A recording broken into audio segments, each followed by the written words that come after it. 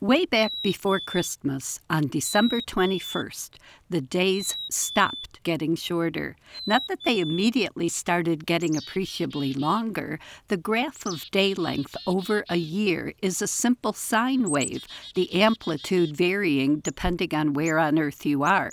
The graph is virtually flat at the equator, where every day is almost exactly 12 hours long, and the sine wave is deep and dramatic near the two poles, where there is no daylight at all near one solstice and no total darkness at all near the other solstice.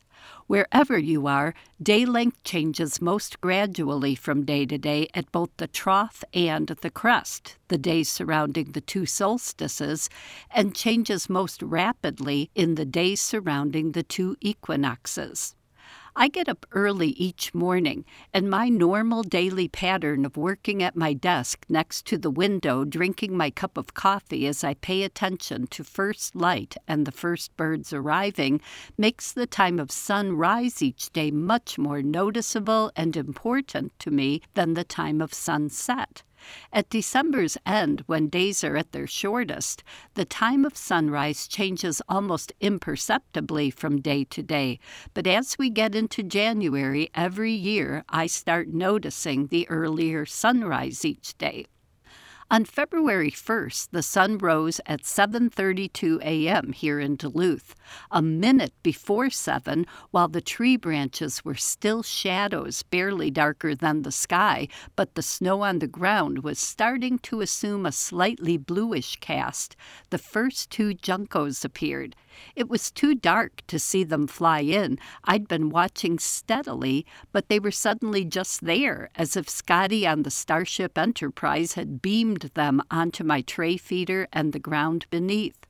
In the darkness, they looked like generic sparrows until I held up my binoculars.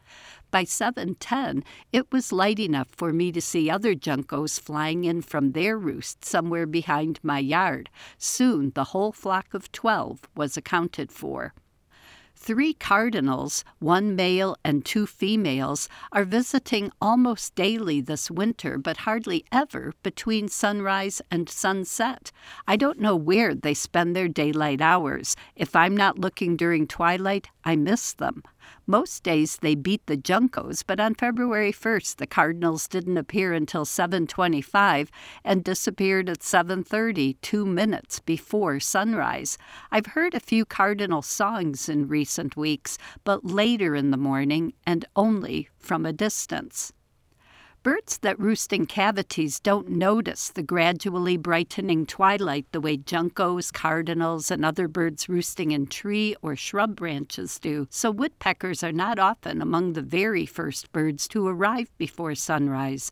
But for a while, I was seeing 1 or 2 pileated woodpeckers several minutes before sunrise many mornings, back when my yard was Pileated Woodpecker Central, with 3 different individuals showing up just about every day. 1, and sometimes 2, had to be sleeping in cavities somewhere right around here to be at my feeder so very early. Now, since last week, I've not been seeing any of them at first light, nor in the hour after sunrise before I leave to spend the day with my grandson. I don't know why they so suddenly disappeared. Nothing in my yard seems to have changed, except that a sharp-shinned hawk showed up at least once on January 19th. In the past, I've seen sharpies terrorize pileated woodpeckers, so that might explain their disappearance. My first chickadees always appear before sunrise. My juncos usually concentrate at my big tray feeder and on the ground, but 1 or 2 sometimes visit the window feeder, though they usually wait until the chickadees let them know the coast is clear up on the second floor. With our windows tightly closed, this being winter, I can't hear chickadee sounds from indoors, but when I'm outside filling the feeders right before sunrise, their lovely "Hey Sweetie" songs are ringing out each day now, and I always hear them when I get to my daughter's house about 9 a.m., and then again at midday if I take Walter outside to play in the snow.